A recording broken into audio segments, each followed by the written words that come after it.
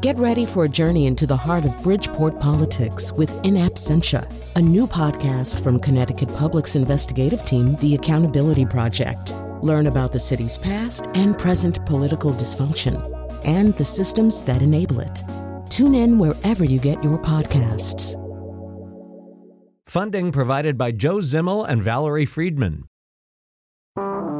If today's show appeared in some kind of book index, it would probably say McEnroe, Colin, radio career, twilight years of, pages 317 to 319. And that is the joy of an index. We enjoy, well, some of us enjoy a very well-done index more than the frustratingly incomplete index or no index at all, which is increasingly the case.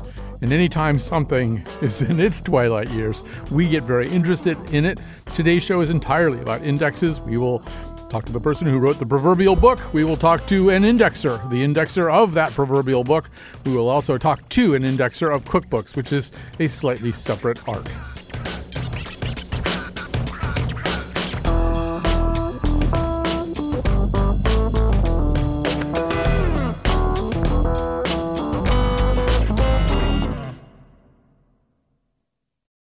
Support for this podcast comes from Hartford Healthcare.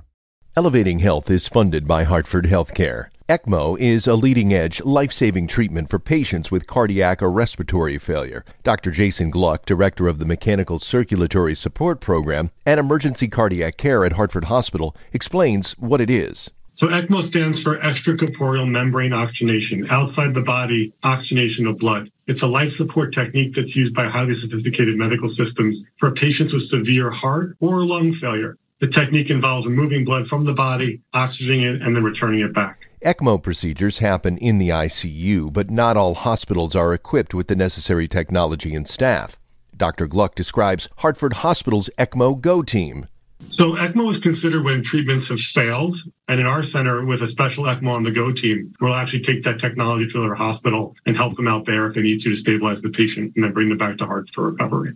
For more information, go to ctpublic.org/elevatinghealth.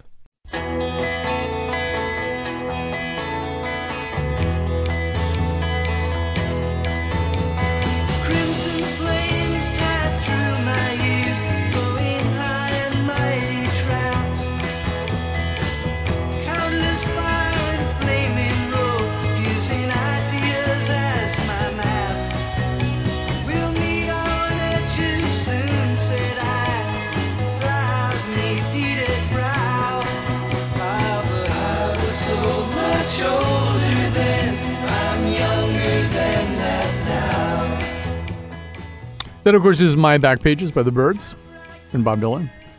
And, of course, we're going to be talking today about back pages. The back pages of books, good nonfiction books that have been responsibly indexed and sometimes artfully and creatively indexed, which is a rarer and rarer thing. And we are very happy to have, a little later in the show, we will say you will meet a professional indexer. And then you will meet another professional indexer, the latter of whom specializes in cookbooks, which seems to be its own art or science, or both. But right now, you're going to meet Dennis Duncan, the author of Index, a history of the, I should do it this way, Index, a history of the, a bookish adventure from medieval manuscripts to the digital age, and a lecturer in English at University College London. Welcome to our show. Thank you so much for having me. And also thank you for that very sort of wry piece of music selection there, My Back Page. Perfect. Yes. Well, Lily Tyson, with whom you have been dealing, is the person who, I don't even know how she figured that out. She's like, 20 years old or something. But it was a good one. So we should maybe begin by saying this book arose, as I understand it, from what I would call, in my world, the Mark Kurlansky problem. And the Mark Kurlansky problem is this. Like 2 years from now, we might have, had we not known about your book, decided we wanted to do a show about indexes just because we're the kind of show that would do an entire episode about indexes. And then looked around and found, this guy Dennis Duncan, he wrote the perfect book. It's kind of playful and it's historical and it's cross-disciplinary and it weaves together culture and technology and is exactly the kind of book that we need. Mark Kurlansky famously writes these kinds of books here in America. It's why we could do an entire show about salt, because Mark had written a book about salt that was sort of that kind of thing. I read one about cod as well. Yeah, and cod too. Yes, very good. So you needed that kind of book. You wanted to write an article about a specific use of indexing, so you wanted that book, that very kind of up-to-date, playful, interesting cultural book about indexes, and it didn't exist. Yeah, well, that's right. I mean, thank you very much. I think it's a great honor for you to say it looks like a Mark Kurlansky book. It definitely wasn't going to. So my background is I work on the history of the book. I spend my life when I'm not in the teaching room in archives looking at medieval manuscripts, 16th century books and stuff like that. And so my idea, when I first said, I'm going to write a history of the book index because people need this, when I thought about people need this, I thought about 36 people of my immediate sort of colleagues who work on the history of the book. And the whole thing was projected as being a very sort of dry bibliographic book with a very sort of small circulation. Who would honestly be interested in the history of the book index? So the fact that it has turned out like this, the fact I'm speaking to you across the Atlantic about a history of the book index was certainly not how the project was initially envisaged by me. I thought this is going to be a very niche, very bibliographic thing. Well, when I read about your book, I said to Lily Dyson, we have to do a show all about this. We'll probably be the only people who are really interested in it. And then I come to find out that you have the cover review in the New York Times this past Sunday with a brilliant illustration and a terrific review by Margalit Fox, by herself at one point an indexer before she became other things as well. So, I mean, really, the success of this idea is no longer in question. So we need to talk a little bit about the history of the index, too, because it really is pretty fascinating, and maybe we could just dwell for a moment on Mr. Grosseteste, or should I say Bishop Grosseteste, if I'm saying his name right, even, who seems to tower as one of the people who suddenly decided. I mean, it's unclear whether he's inventing an index or a search engine, but he's inventing something in the 13th century. Tell us more. I like the idea of him towering now. So we don't know whether Grosseteste is his real name or a nickname. Grosseteste or Grosseteste is the French. So we're talking about the 13th century here, where a lot of people in England, where I come from, are still speaking French. Grosseteste, Big Head. He's Robert Big Head. And maybe that is the family name, but maybe it's also just a name that sort of stuck to him because he's the person who knows everything. He has just the most capacious intellect. Even when he's a young man, he's being recommended to a bishop. You might like this young man, he could come in useful. He has read the sort of his reference letter, if you like, goes. He knows medicine, he knows law, he knows science, he knows history, he knows politics. Even at that age, the first thing we know about him, we don't know anything about his family, what year he was born, where he's from, apart from vague sort of hints. But the first time he enters the record, it's this letter of reference for a young man who's read everything, and he's called Big Head, Robert Big Head. And then he sort of things kind of go dark a bit. We don't know much about his life as an early adult until around about the age of 50. He turns up in Oxford. Probably he went to Paris. Probably he did some teaching in Paris round about the year 1200. But certainly we know that by the late 1220s, he's in Oxford. He has a position, something like the Vice Chancellor of the university, probably when he's about 50. And he also has acquired a lot of books.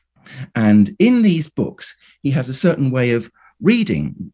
Because he has such a capacious intellect, by now he's read the Bible, he's read the early church fathers, the scriptures, he's read scientific writing, he's read pagan writing, he's translated some of Aristotle from Greek into Latin so people can read it. He's also familiar with the latest Arabic philosophy. So again, I mean, what I really want to get across is the encyclopedic nature of his reading. When he has a book, there are certain topics that he's interested in, quite a lot of them, about 440 of them, topics that when he comes across them in his reading, he'll do a little scribble in the margin, a little sign. So when he comes across something which he thinks touches on the idea of imagination, he'll draw a little flower in the margin. That's the sign for imagination. Now, the text might not use the word imagination. Goodness knows he reads enough languages, so he might come across the idea rather than a synonym, the concept of imagination. He'll do a little flower in the margin. And if you find some of his books, some of the manuscripts that he owned are still around in libraries in Oxford, and we can get them, we can run our finger down the margin. It's like a stream of emoticons. Your index finger down the margin. Run your index finger down the margin, and it's it's like one of my daughter's texts. It's a flower, and it's a table, and it's a star, and it's 3 dots. These are emojis. He's doing emojis. I want to tell you, by the way, that if you ever get tired of whatever Grosseteste stuff you have available to you where you live, where I spend some of my time in New Haven, Connecticut at the Beinecke Library. I looked up today. We have, at minimum, we have multiple Grosseteste things. There's De Decem Praeceptus, created by him, marginal notes in red ink with blue penwork. One historiated initial in full color depicting a horned Moses holding the tablets of the law. So come to New Haven. We'll have lunch. We'll go look at the Grosseteste stuff that they've got there. I promise you I will one of these days. But what he does then, having marked up his books for all of the concepts that he finds there, he can then go back to them and just look for all of the moments he's drawn a flower. And then he does an index. So he has another book. It survives in a single manuscript in Lyon in France, written about 1230, where for each of these concepts, he then writes out every moment that he's made that annotation. So maybe he'll say St. Augustine, City of God, chapter 4, imagination, also imagination, blah, blah, blah. So what he has there is a subject index. It's not a word index, because these texts might use many different words for these things, but it's a subject index that goes across everything that he's read. And like I say, he's read everything. So this single manuscript in France these days is on parchment. This is before paper had reached Europe, and I think I call it a kind of parchment Google, because this is, if you're in about 1230 and you want to know the search engine, where can I find out people who've written about the concept that God exists? That manuscript will tell you. It will say, okay, the first thing here is the idea that God exists. And he's going to say, well, Genesis 1, because it says in the beginning, God created heaven. Well, if he was there in the beginning, then he must exist. And then it will jump you into some early philosophers and so on and so on and so on. So right. And Dennis, he's solving a problem. He's solving a problem that's already occurring, which is the other thing that's happening is another kind of indexing called a concordance. Concordance, usually of the Bible. I used to use Strong's Exhaustive Concordance of the Bible, which I thought was a rather boastful name. But but so that'll tell you where lilies occur and where field occurs and where sow occurs and where reap occurs. But it's all keyed to words, as you point out.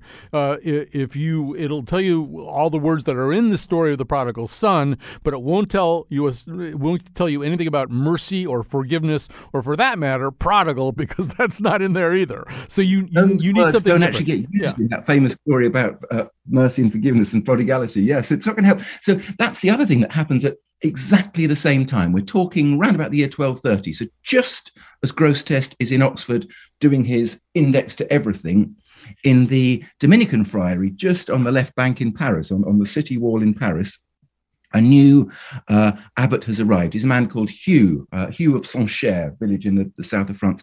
And he gets all of the friars there working on a project to basically cut up the Bible, rearrange its words into alphabetical order, and then put a locator for every instance that word occurs. So some words only occur 2 or 3 times. Some words like sin or God occur hundreds of pages and pages of these locators going Joshua 4, blah, blah, blah.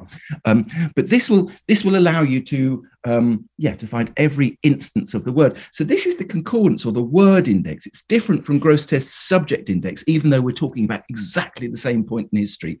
And the concordance is like when you have a document and you do Control F, jumping through a web page or a Word doc or a PDF with Control F. As long as you know the word you're looking for, you can find all of the instances. You can jump through a document. That was invented by the Dominicans in 1230. All right, so we still can't have a proper index the way that you and I use indexes in books today because first of all, everything is being transcribed by hand. So my version of St. Augustine's Confessions could run 400 pages if my scribe had fatter handwriting than your scribe or used a different size of paper. Yeah. And what you need Gutenberg. I mean, you need movable type. You need pagination, so there's actually page numbers.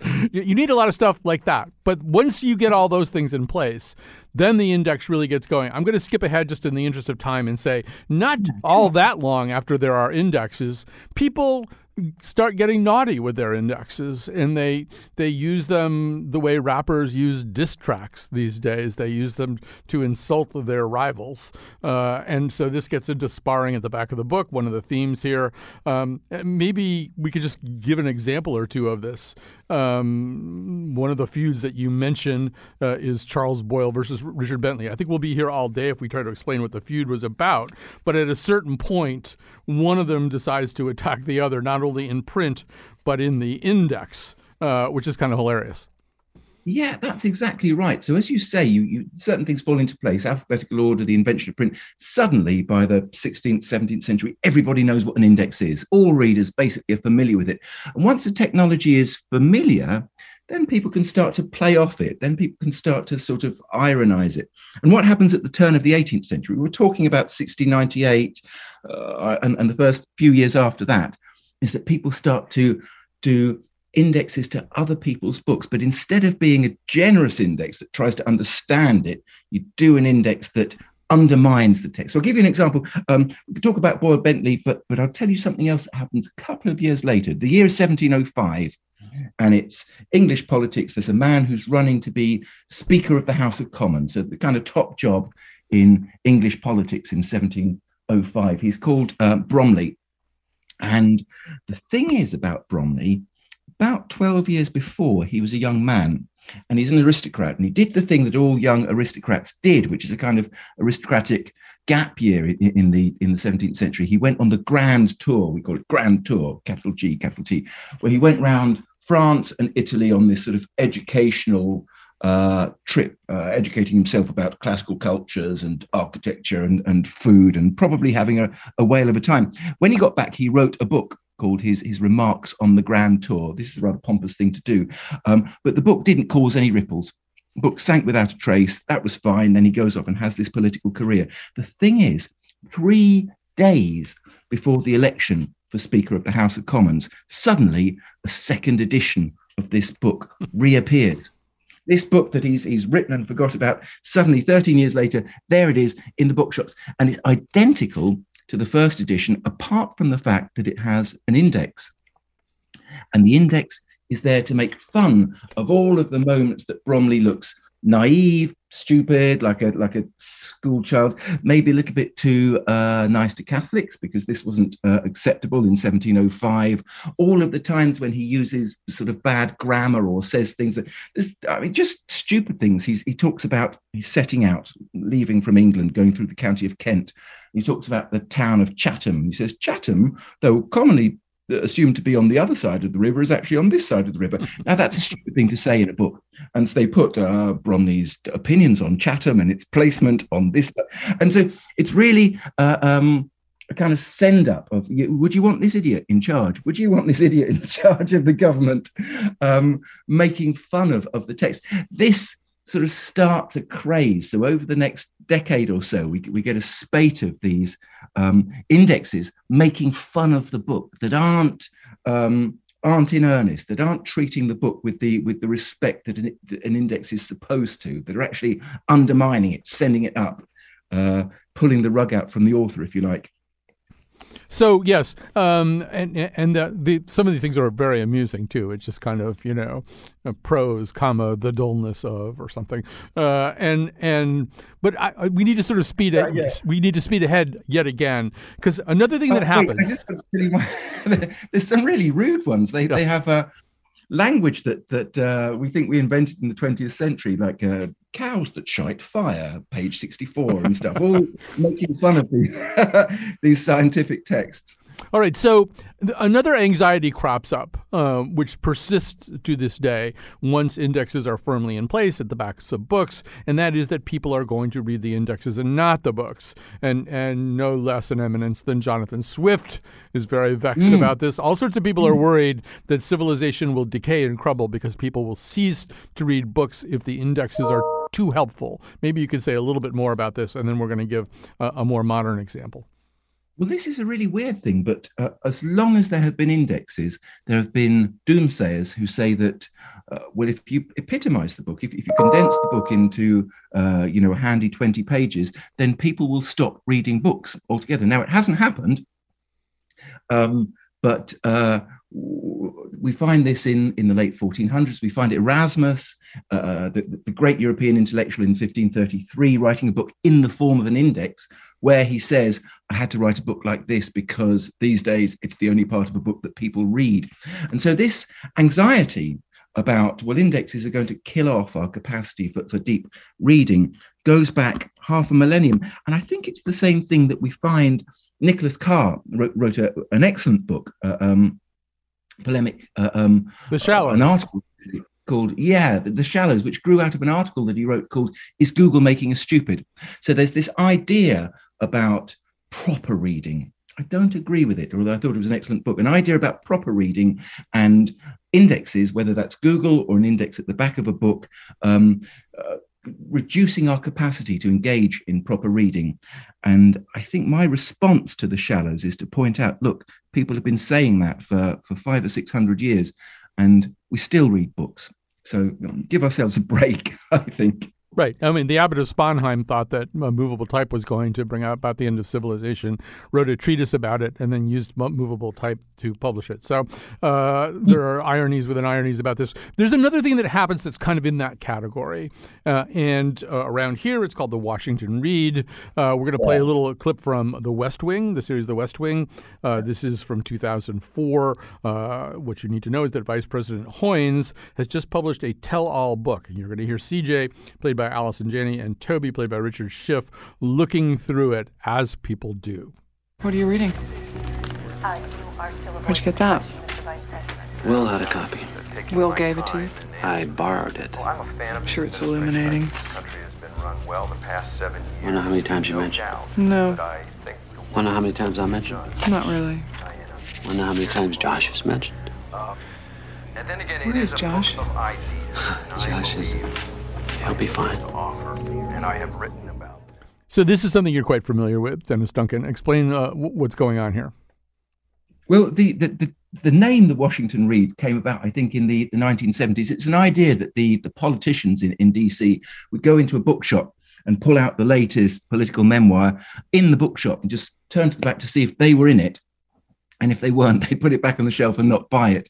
But there's a sort of narcissistic impulse, I suppose, to see if this book has anything to say about me. The thing that I would say is it goes back further than the Washington Read. One of the nice times it crops up is in New York, actually, in 1966. So William F. Buckley has just run for mayor of New York, failed to be elected, and he's written a book about it. Buckley, a famous right-wing intellectual of the second half of the last century, he writes a book called The Unmaking of a Mayor, and he writes to his friend or his frenemy, Norman Mailer, saying, can I quote you in this book? And Mailer says, no, you can't. So when the book comes out, Buckley mentions that he's not been allowed to use Mailer in the book, but he sends a copy of the book to Norman Mailer. And in the index at the back, under Mailer, Norman, page 321, whatever it is, Buckley has written with a red ballpoint pen, "Hi!" exclamation mark. And it's there in an archive in Austin, Texas, where Norman Mailer's library has been stored. This joke, I've seen you, Norman, I've caught you, you narcissist, turning to the back rather than reading the whole book. I think this is one of the sort of earliest instances I can think of the Washington Read. A really nice thing, though, is in order to use that, I put a picture of that book in my book, but in order to use that, I need to get permission from Buckley's estate, because it has just one word of William F. Buckley's handwriting, it counts as a William F. Buckley manuscript, and I need to get permission from the Buckley estate to use it. So I wrote to Christopher Buckley, his son, who was very generous, and said, sure, you can use my father's one-word manuscript. But if you do, please could you send me a copy of the book? So when the books came off the press last month, I had a brilliant idea. I thought I was so funny. I got my publisher to send him a copy, but before they did, I got them to, against Buckley, William F., at the index at the back in a red ballpoint pen, just to go, hi. Well, it's worth it. Sorry, I'm laughing at my own joke. No, Chris and I were classmates. He would find that funny.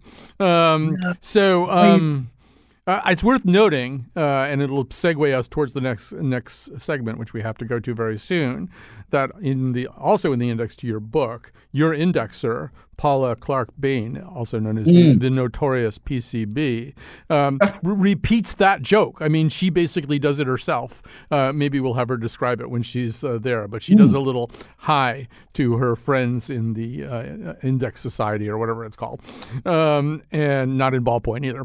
But the one thing that I wanted to say was narcissism, yes. But, I mean, the other impulse, and I think you hear it in that West Wing clip, is self-protection. If the index says Trump, Donald, Russian prostitutes urinating on, I mean, there's not that there's any book that says that, not that ever happened, not in a million years. But if you want to know that, too, that's not a narcissistic impulse. It's how much trouble am I in for today? Well, I think that's right. I mean, again, I feel that we can be too hard on ourselves about checking things. The index is a wonderful time saver. We can't read every book from start to finish, and yet many, many books that we aren't going to read do contain moments that we would like to know. So again, it's another of those things where I think, we should give ourselves a break. If you use an index, pull out a bit of a book that you don't read from start to finish. What's the worst that can happen? It's good. We need to do it sometimes. All right, we're going to take a break here. We'll have more of Dennis Duncan and the notorious PCB, his personal indexer and indexer of many great works. You know that things then weren't that easy.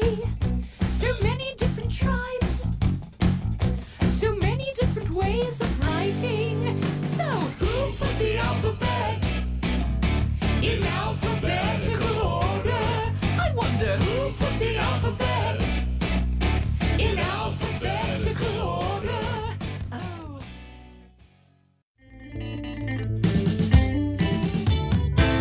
I'm writing about the book I read. I have to sing about the book I read. I'm embarrassed to admit it. Oh, already we're behind schedule. But that's because the topic is so fascinating. We're talking about indexes today. Dennis Duncan, the author of Index, A History of the, a bookish adventure from medieval manuscripts to the digital age, and a lecturer in English at University College London. And now you will meet a professional indexer, the notorious PCB, a.k.a. Paula Clark Bain, the indexer of this book and many others. The two of them are here today together. Paula Clark Bain, welcome to our conversation.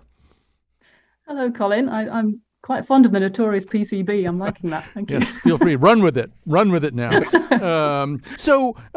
Paula, in Dennis's book, at one point we happen upon Virginia Woolf. She's down on all fours on the floor with cut up pieces of paper all over the place.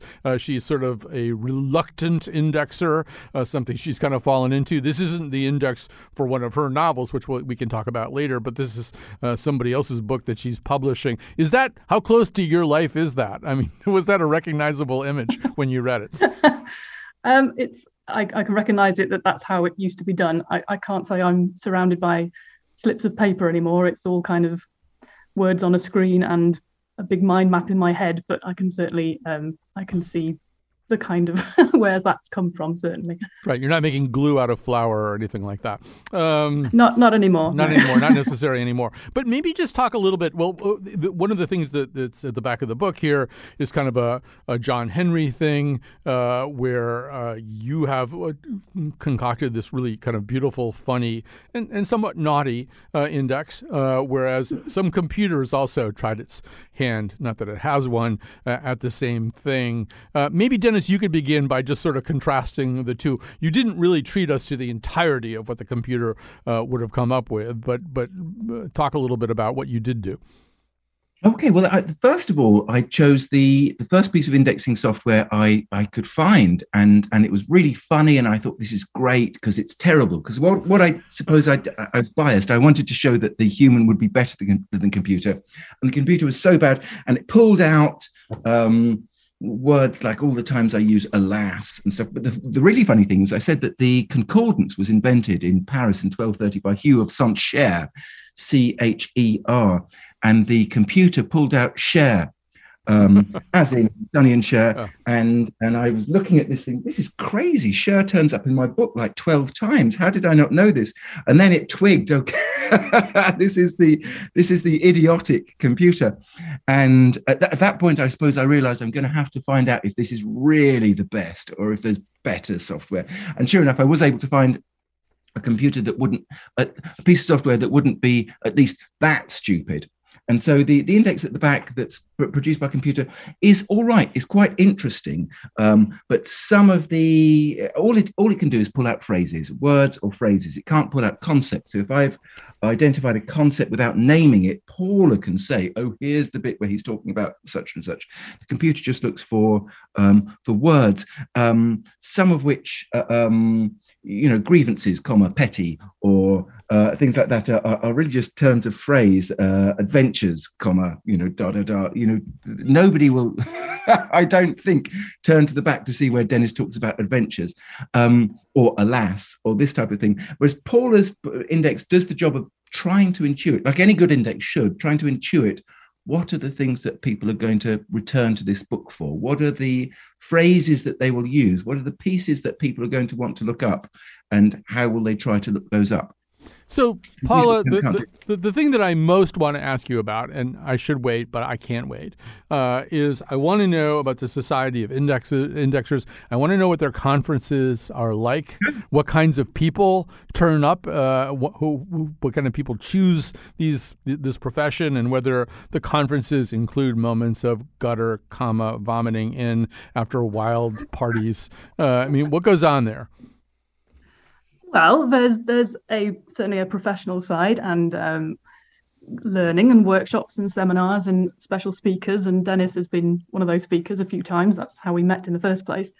But then, there's some downtime as well. And there's a few who like to go to the bar and have a good chat about other things after sort of. I should jump in at this point, sorry, and just say that I got Paula to index my book because I'd been to one of the conferences and we'd got talking in the pub afterwards. Paula's one of the people who did hang around afterwards and go to the bar. And I thought, oh, that's what I want. I want somebody who A, knows the subject, but B, has that kind of barroom mentality. Well, at their first international conference, the Society of Indexers, the art historian William Hechsler delivered an address in praise of a certain kind of index that, quote, might pride itself on being the child of imagination. Such a work, he went on, should enable us to spend a peaceful evening in bed reading it as if we were reading a good novel. Paula, that seems to have been very much your approach with this index. I haven't gotten the Jack the Ripper index out yet to see what you did with that one.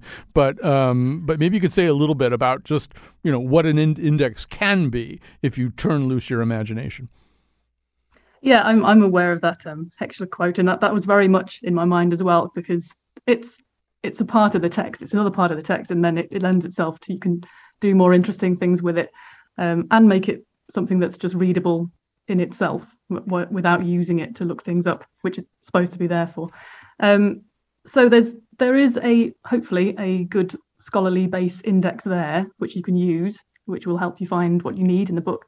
But Dennis also definitely wanted a lot of humour in it, and he wanted personality in it, and he wanted to illustrate all sorts of points that he talks about in the book, because it's a very lively book, and there's lots of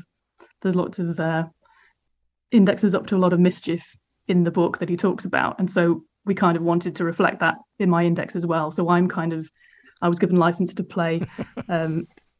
Which was amazing.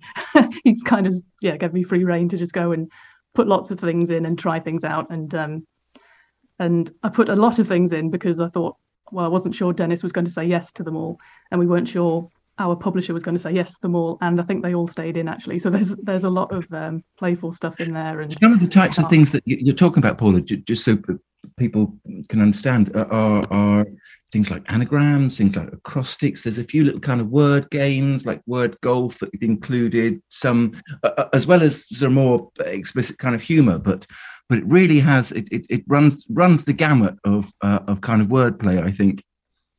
Right. We've also got sort of playing with the reader as well, because obviously an index usually has cross references in it, C cross references and C also cross references. So there's some that work perfectly well, but there are some that do what you should not do when you're trying to be an indexer, which is send people all around the houses and send them in circles. And right. It's just kind of toying with the reader. And I love the way that you make that joke. The way that you make that joke is, for example, there'll be an index item that says quest, comma, hopeless, C, bootless errand. And the whole idea is that, yes, we can run around in circles. I mean, and those of us who use indexes we often hate the word C. It's like, oh no, just tell me what page share is on. Don't send me to sequins so I can look up share, but I mean, it is sort of necessary at times. And Dennis, I think she did, she might have slipped one under the radar here, because she really does do a William F. Buckley with the Society of Indexers. It says, hi colleagues, or something like that in brackets, right before there are any entries for the Society of Indexers. This is hi colleagues PCB. You got us that way too. Hey, I want to just talk a little bit about the status of indexes. First of all, let's acknowledge that, for pretty obvious reasons, Paula, they are the last things added to most books. Those of us who get a lot of advanced copies for books that we're going to talk about on the radio or do something else with, often get them with no indexes because they're not done yet, right? It kind of is the last thing to get done. Yeah, traditionally you're having to wait for it to be typeset and wait for the correct page numbers. So it has to be the last thing that's done, because it has to be after the copy editing, after the proofreading. Everything is fixed in the text, and then you can say where things are. Although now there's embedded indexing, which can be done at an earlier stage on like the Word manuscript. So it's not necessarily the last thing that's done anymore, but for the most part it still is. So it's always tight deadlines and the last thing to go in. And I mean, I want you both to talk about this, but Paula, maybe you can get us started. I mean, there seem to be, heuristically, there seem to be more books coming out that should have indexes, that really need indexes, that don't have indexes. I assume this is because that you charge $800,000 for every index you do, and no one is willing to pay that amount of money. Perhaps not quite that much, but it is down to costs. Yeah, it is all down to costs. It's cutting corners and cutting costs, and sometimes publishers don't feel that that's a price worth paying, but then it's made the book less useful. If you're trying to use a biography or something, a very long biography, how are you supposed to use that and look things up and find what you need, or researchers or students looking for things? It's useless if you can't find things, really. Yeah, and one more thing, and then I want to cut back to Dennis on it. But to me, I think the only thing potentially more frustrating than no index, when I feel like I need an index, is that sort of proper name index where all it just says is, Duncan, Dennis, page 177 and page 288, and I like. Yeah, well, what about him? And to me, it's that middle ground just don't even bother giving me an index then, because this is so unhelpful. But I'm wondering what you think about that. Sometimes that's done to save space, because sometimes we're told you've got 8 pages with this index or 800 lines and it's not enough. And so you're trying to save as many lines as you can. So just putting Duncan, Dennis in the page number, you're only using 1 line. If you expand that and to say what exactly you're saying about Dennis on that page, you might be using 2 or 3 lines, and right. If you haven't got much space to play with, you don't want that. So but it does make for a boring index, I think. I went Duncan, Dennis, scandal involving otters.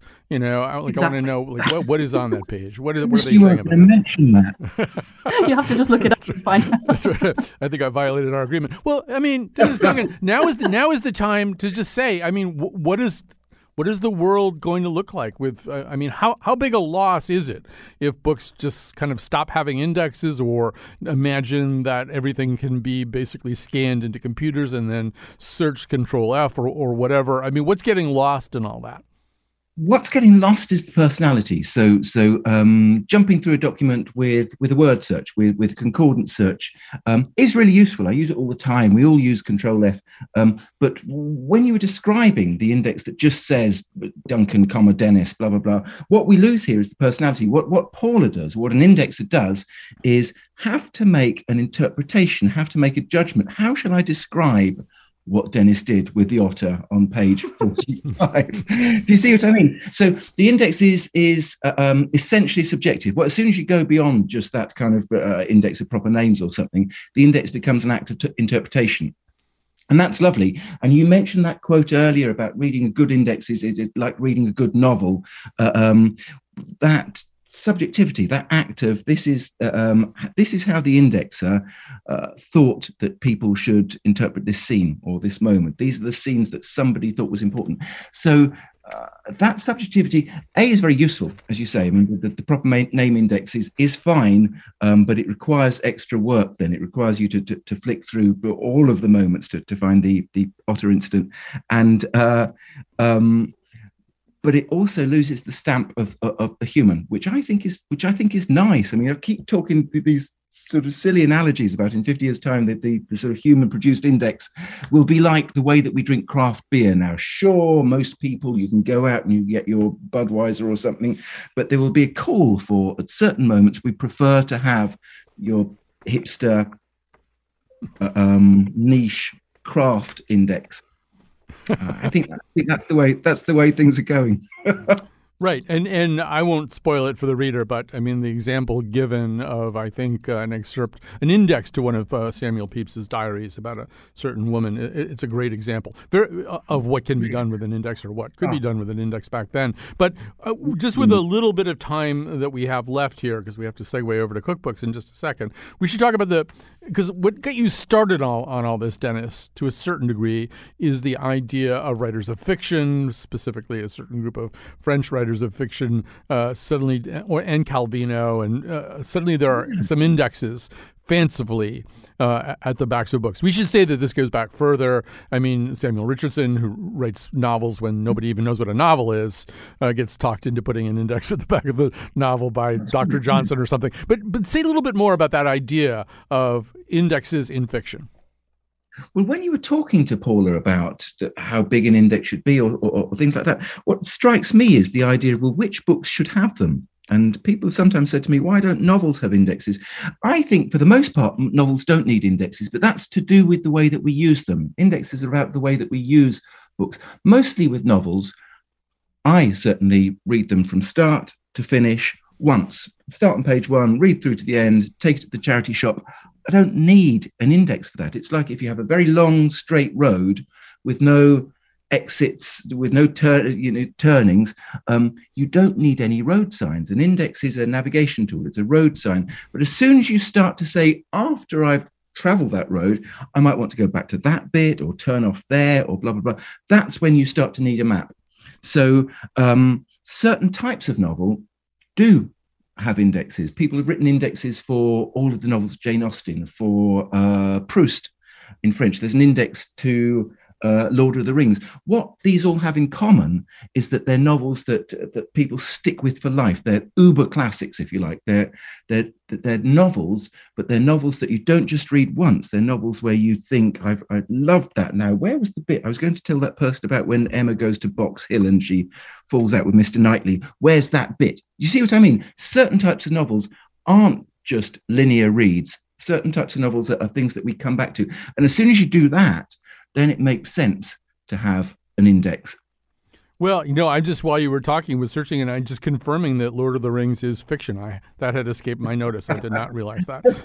It casts everything in a very different light. All right, we have to move on to cookbooks. It's been so great to talk to the notorious PCB. Paula Clark Bain is an indexer. Dennis Duncan is the author of Index, A History of a Bookish Adventure from Medieval Manuscripts to the Digital Age. Thanks to you. We're going to take a break. We're going to come back. We're going to talk about the specific problems and occasionally vexations of the cookbook index. I catalog, I preserve, and I index. And follow you into my collectible Rolodex.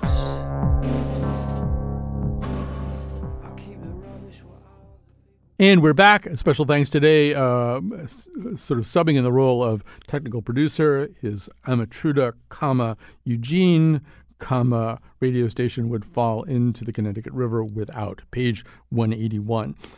Also, Tyson, Lily, senior producer extraordinaire, pages 88 to 151. They have helped out, obviously, tremendously with this.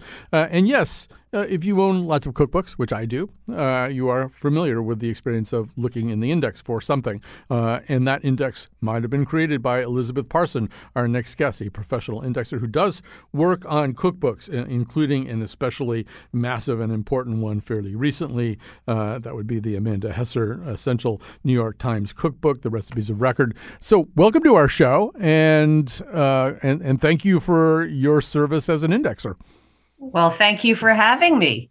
So one of the things that can be frustrating to the reader, imagine that you are Lily Tyson, senior producer, and you want to make your favorite Brussels sprouts and mushroom casserole, and you look up mushrooms and it's not there because it's only under Brussels sprouts. So talk a little bit. I mean, that's one of your many challenges, right? Is to figure out what the looker-upper is going to want and whether it's possible to give them everything that they might want. That's exactly right. What you're trying to do is when you index a cookbook and you're indexing the recipes, you want to pick out the primary ingredients in that recipe, and you want to make sure that those are in the index. So Lily would find her recipe under Brussels sprouts and mushrooms. I will say that with publishing these days, they can sometimes try to save money or not have enough room for the index. So there aren't enough pages for the index. And it creates quite a problem for the indexer because you need to make a more thorough index. It should really be 8 pages, but it ends up being cut at 5 pages. And Lily isn't going to find as easy a way to find her recipes. So I don't like to rag on indexers because I think often the problem with not very good indexes is a simple lack of space in the back of the book for the index. Yeah. So that said, with the Essential New York Times Cookbook, they were wonderful and generous and gave me tons of room for that index. So I think that's a pretty thorough index. So they're often the very thorough indexes are great because they're thorough, and it's great that the publisher recognized that they should pay for a lot of pages for the index. Right. And I think the other argument for having really, really thorough indexes in cookbooks now, as opposed to in the past, is that the alternative is that somebody like me maybe has some boneless chicken thighs and, a little thing of cranberries and some bacon and some broccoli. And I just type all of those things into Google and see what comes back from less reputable sources than Amanda Hesser, right? Ultimately, you want me to go to Amanda Hesser and look up ingredients and find things to make with them. And that requires a good index, right? Right. It does. It does. I think a lot of people say, why do you even need cookbooks these days? Because you have these wonderful sites like the New York Times cooking website and all sorts of food sites. And it is very easy to look up recipes on those websites. You punch in chicken thighs and cranberry sauce, and you'll find the recipes that come up that will use those ingredients you have in your kitchen. However, a lot of those recipes, as you say, are not vetted, and cookbooks still offer so much. They offer tested recipes. They offer the wonderful voice of the author. They offer a lot of history. They're often just a cultural dive into history and ethnicities, and they can be travel logs. I mean, they are books that you want to pick up and look at a lot.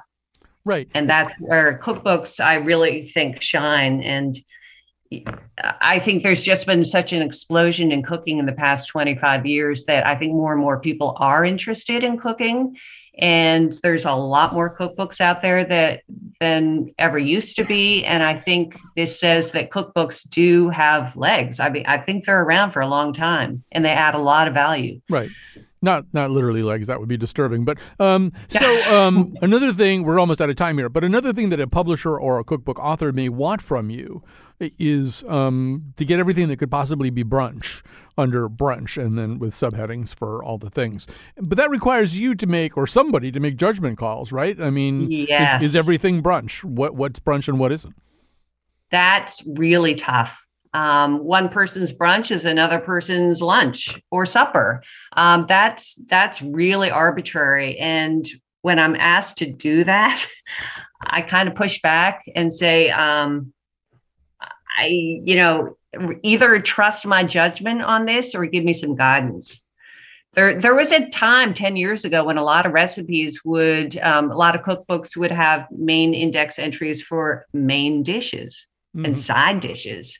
That's a tough one. What is a main dish these days? Everything gets so fluid. Right. We're all grazing. We're all grazing. Yeah. Everything is an appetizer. Right. Well, we have to end here, Elizabeth Parson, but I do want to say, just in praise of your profession, that, as I said in a previous segment, those of us in the press who often get books in advance will get books with no indexes. And I've gotten cookbooks, in advance that don't have an index yet. I've got a really great Dory Greenspan cookbook, and I think it's which one? I can't remember what it's called, but I mean they're all great. She lives around here; she's terrific. They are wonderful. Yeah, but it says 0000 on the index pages. They just hadn't done it yet, so it's maddening. I've got to actually go through and look at everything. So what you do is incredibly valuable, Elizabeth Parson, professional indexer who works on cookbook. We have to say goodbye. Thanks to Emma Truna, Jean, and Tyson, Lily, and to all of our guests, and thanks to you for listening to a show about something as insane as indexes. With tools that blend